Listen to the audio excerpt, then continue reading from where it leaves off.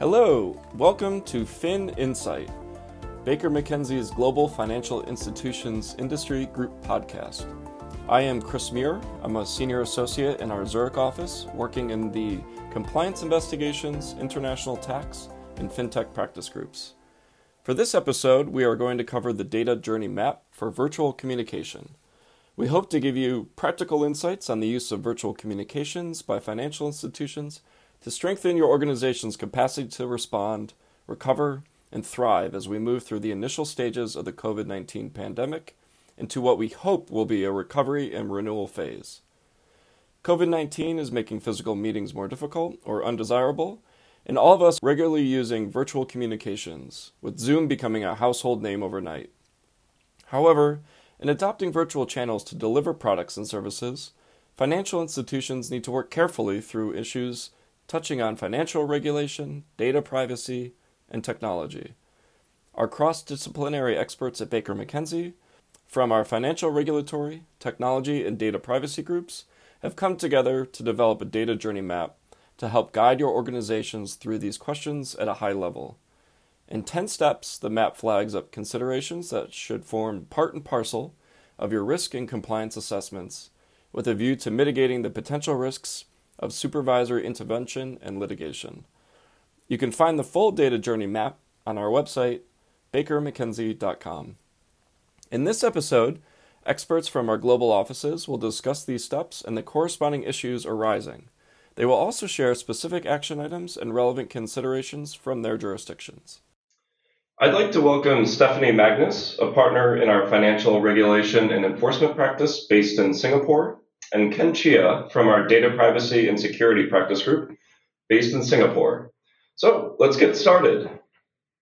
So in adopting virtual channels to deliver products and services, let's look at the key considerations to ensure that they are compliant. So Ken and Steph, with respect to applicable laws and their supervisors, what are the common questions organizations should be asking? Yes, definitely in Singapore we have one regulator, but many different laws and regimes which apply. And the regulators have issued, specific guidelines for each of those types of financial institutions. There are more general ones about the use of, virtual technology in a sense, cloud, etc. But one of the questions you always have to figure out is like, exactly, is there anything specific which applies to you, your particular situation?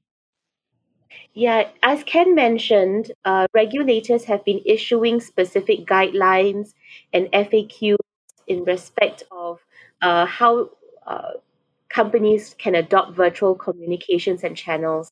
Given the changes in the legislation and the moving legislation around during the COVID-19 crisis, we would always recommend for financial institutions to always check back with their regulators to see whether the regulators have actually issued new circulars or new FAQs, which could give them some guidance as to how to proceed with their virtual communications. Great, thank you. With virtual communications, it can be easy to forget that borders in different jurisdictions are not also virtual. Can you talk us through some of the pitfalls with that concept? Yeah, this is a very interesting point. And particularly in a regulated entity like financial institutions are, there is a regulatory requirement for regulated activities to be conducted onshore.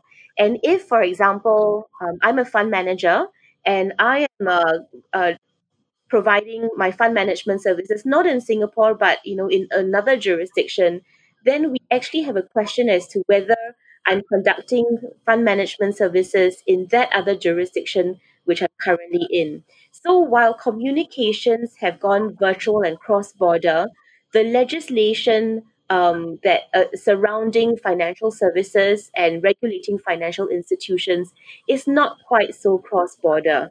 which means that companies and financial institutions do need to look out for the various rules and regulations in the jurisdiction, particularly where the person is um, where the person is situated, to understand whether the regulators have issued any guidance as to what sort of rules will apply when the person is conducting regulated activities from that particular jurisdiction.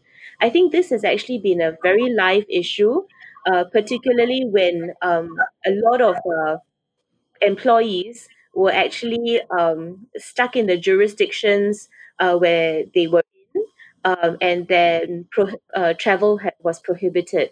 So certainly the regulatory rules around what you can actually do in jurisdiction will be important for the financial institution to consider. And so regulators internationally have placed considerable emphasis on the need for systems to be robust and resilient to cyber attacks.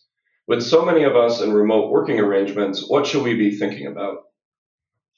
Yes, when you're outsourcing, functions and it's choosing technical solutions, organizations must definitely make sure that they've adequately assessed whether that technology meets the legal and security requirements to comply with, for example, guidelines of outsourcing and other guidelines issued by the regulators. Um, in this time, we saw an uptick in COVID-19 attacks during the COVID-19 period by various criminals, and the cybersecurity agency in Singapore actually stood up and had to warn people to take more care at this time. Yeah, as mentioned by Ken, there certainly has been an increased warning around cyber attacks and cyber resilience. In fact, I think empirically, the number of scams done through electronic means or online has actually increased. And taking it from another vein, financial institutions actually have had to warn their employees as well as their customers to continue to be more vigilant, particularly where virtual communications now is the primary mode of communication. Oh, great. And so, with any new technology, there seems to be a balancing between the new benefits that are offered and also the risks that are brought with that new technology. What sort of controls should organizations put in place, and what do regulators expect from those organizations? Yes, so I think one regulators do expect people to understand, what are the new risk from any introduction of new technology. Working from home essentially exposes more touch points, essentially endpoints to attack. Not only need to worry about your IT systems and in the workplace, but now you have to worry about somebody's unsecured Wi-Fi at home, which you have, a bad password, for example. So, in terms of checks and balances, the regulators will expect the appropriate officer or oversight committee for the firm to have approved, at least thought about issues and proved there's not any new use. And obviously, to be able to demonstrate it compliance, they have to document it as well. Okay, great. And since the beginning of the COVID-19 crisis and the move to remote working arrangements, there have been concerns around the ability of firms to properly supervise and monitor their staff, particularly those in customer-facing or trading roles. Regulators expect firms to take steps to mitigate risks, such as market conduct and mis-selling. Can you talk us through some of the considerations for virtual communications? And might Yes. there be a solution around outsourcing? And what are the considerations there? Okay. So this is not so much outsourcing in the sense that it's your people working at home, and unlike sitting in the office, you can make sure that they're only using your devices. Everything's recorded. All calls go through a central exchange, essentially. Where you can monitor them. It's much harder to do this at home. Um, and so some people like MES have relaxed some of the requirements, saying yes, you might not be able to record stuff like you would be able to at work, and but they would still expect you to, either record, for example, your conversation, follow up in an email. This is what we discussed, etc. Um, so organizations will definitely have to make sure that they still maintain the ability to adequately supervise their personnel, where they can, still apply the same technologies, record and retain it. But if not, look at guidance from the regulators to see what, at least whether the regulators have said anything about it. Are there best practices which they should follow, or are there workarounds to that? As Ken mentioned, I think the expectation from the regulators is to ensure that even in a virtual comms situation, that your rules, policies, and governance processes are just as robust. So I think it's very important in these sorts of situations where people continue to work from home, that the institution consider what sort of governance processes need to be put in place to make sure that their processes are as robust as when people are in the office. Certainly a little bit more difficult given the various means of communication that traders or other regulated representatives may have. But I think that will be an expectation that the regulators do expect financial institutions to meet. Okay, thanks. Even prior to the COVID-19 pandemic, regulators were placing increasing importance on cyber resilience in view of the growing risk of cyber attacks as we move to a digital economy. The consensus is both that this trend has received new impetus and cyber attacks are increasing in number and impact. So, what do regulators expect of organizations using virtual communications? Yes. So obviously in everywhere around the world, people have encountered problems with not knowing how to use Zoom, for example. Um, they didn't understand the security settings, and we had instances in Singapore where people kind of jumped into the meeting and started behaving inappropriately. um, so, and there's also the risk of people essentially just eavesdropping, and getting access to confidential information, to customer information. And so what organizations will need to do is definitely, one, make people, the users, aware of all these risks, what they can do, should do, um, and finally also understand what happens if something goes wrong. If a virtual session suddenly come to compromise, if unauthorized persons join and intercept a call, what do you do? Obviously, people will need to update their cyber hygiene practices to take into account the increasing use of all these virtual comms. And so it's not just about you know s- securing your hard disk and your thumb drives, but also your virtual comms nowadays as well. Yeah, it certainly seemed like everyone had to deal with a steep learning curve recently. Correct. And so we are all aware of the importance of data protection and the growing risks of enforcement actions. What are the data protection issues for organizations using virtual communications and how can they protect themselves? Yes. Just like any other communication, um, certain types of communications will contain personal information. You could be discussing bank account details with your customer, for example.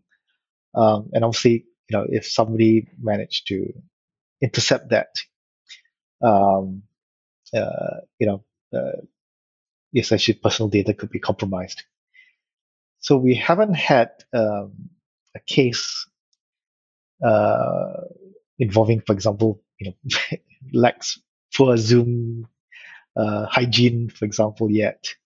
But you expect regulators to at least eh, have. They will ask you whether you've put in policies in relation to conduct of these type of virtual meetings. Uh, there may be additional notices So if you're going to record this, for example, just like recording a normal call, yeah, if you're going, again, I'll use Zoom as an example. You can record, but then everybody has to agree, consent to the recording, otherwise they'll leave. It's all those sort of things, but not every platform has that functionality. So then the question comes in, do you need to give any additional privacy notices during the meeting?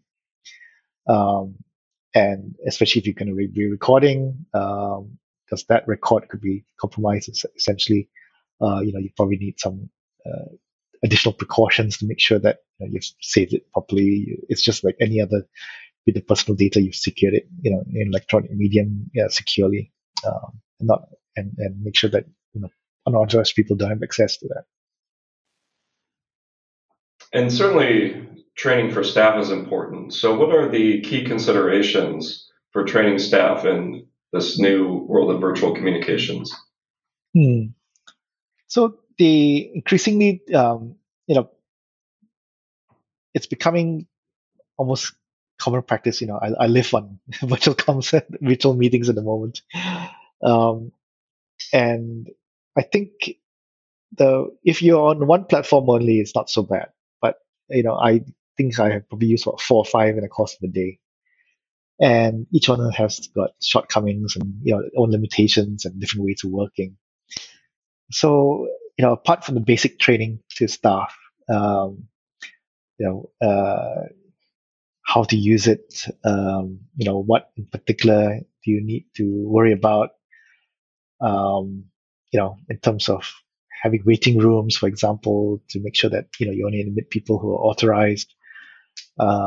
It's all these things. Just trying to think about, one, obviously you have an obligation to protect the data from not only hacking but unauthorized access. So if somebody is listening into that call, that's unauthorized access. So it's just applying, the basic concepts which you've thought about into different situations. And obviously, the first thing regulators would ask is that you have a policy. Well, firstly, do you have a policy? Second one, does anybody know about your policy? And how do you monitor the people who have been, doing the right thing as well? Okay, great. And so a lot of our discussion is centered around how organizations operate day to day, but we can't forget that these organizations are offering products and services for sale so they can make money. So an organization that has been through all the steps that we've discussed today, how should they launch new products and services using virtual communications? Or what are the best practices? Yeah, one of the things that we do need to consider, particularly within a financial institution space, is the offering of products and services on a cross-border basis. And Singapore certainly is a regional hub for a lot of financial institutions, including banks, insurance companies, fund managers, and other capital market intermediaries. And typically, we do see Singapore as a hub for cross-border offering of products and services. And given that, physically there is an inability to fly in jurisdiction to meet the clients, then there are certainly different ways or means that need to be deployed in this new world that we see.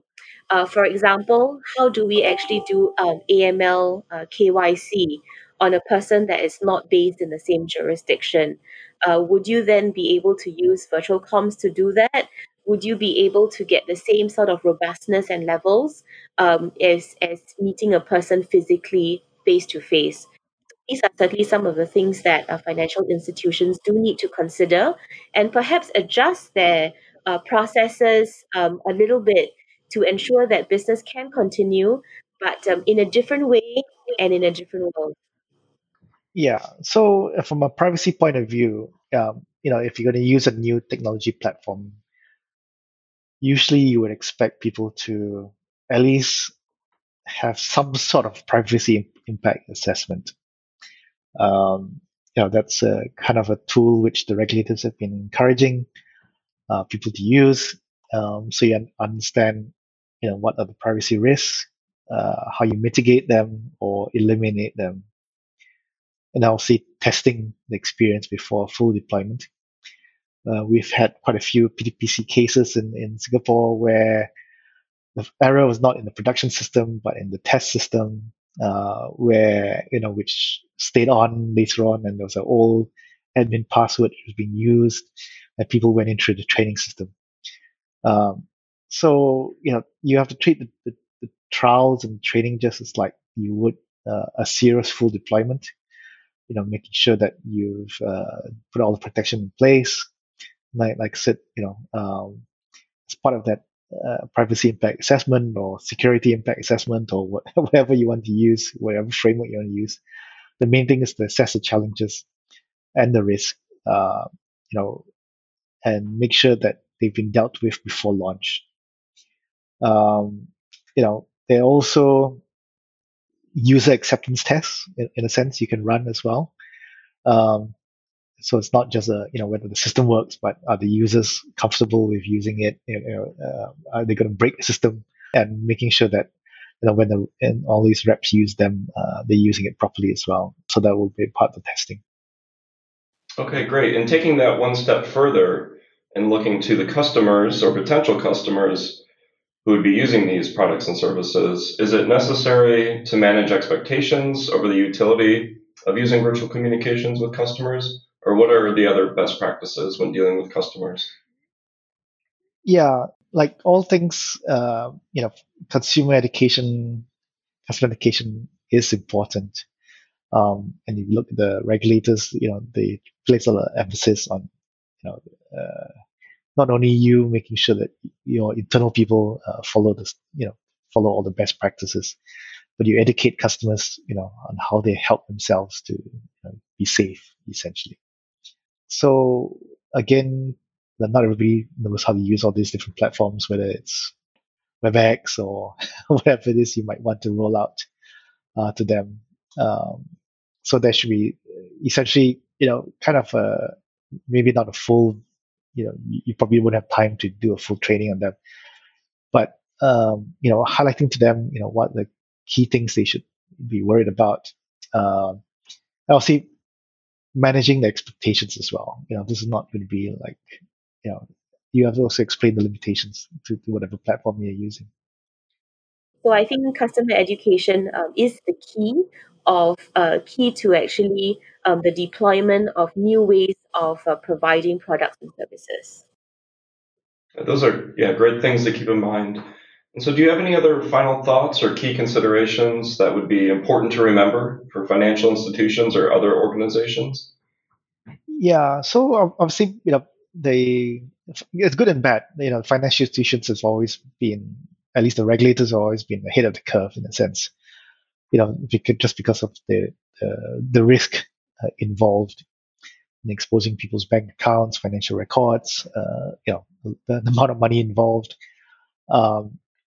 So often when we're advising other clients in different industries, we're saying, well, if you want to look at something the high standard, you're probably looking at the financial institutions for best practice, essentially. For outsourcing, the Association of Banks have come up with their own outsourcing guidelines, checklists, etc. And they have the resources to do all that. So for financial institutions, obviously they have a high bar to reach, and the bar keeps on rising as well. So whether it is following the Model AI governance framework, because you're employing AI into your products, the regulators are going to expect you to essentially hit those high bars, and not just be like the mom and pop shop down the road. So what's reasonable for a financial institution is usually way beyond what is reasonable for SME. And I think they have to keep that in consideration. They have to do more before hitting that bar. And thank you to all our listeners for joining us to discuss the data journey map for virtual communications. We hope that you found this high-level introduction helpful, but please do look at the map itself. There are separate versions for North America, EMEA, and Asia Pacific, which are available on bakermckenzie.com. You can also find information on how to contact our panel experts here, as well as other key experts in your jurisdiction. If you found this podcast helpful, you may be interested to know that Baker McKenzie has produced a series of podcasts related to the theme of resilience, recovery, and renewal in the light of the COVID-19 crisis. Thank you for listening, and we hope you can join us for the next edition of FI Insight.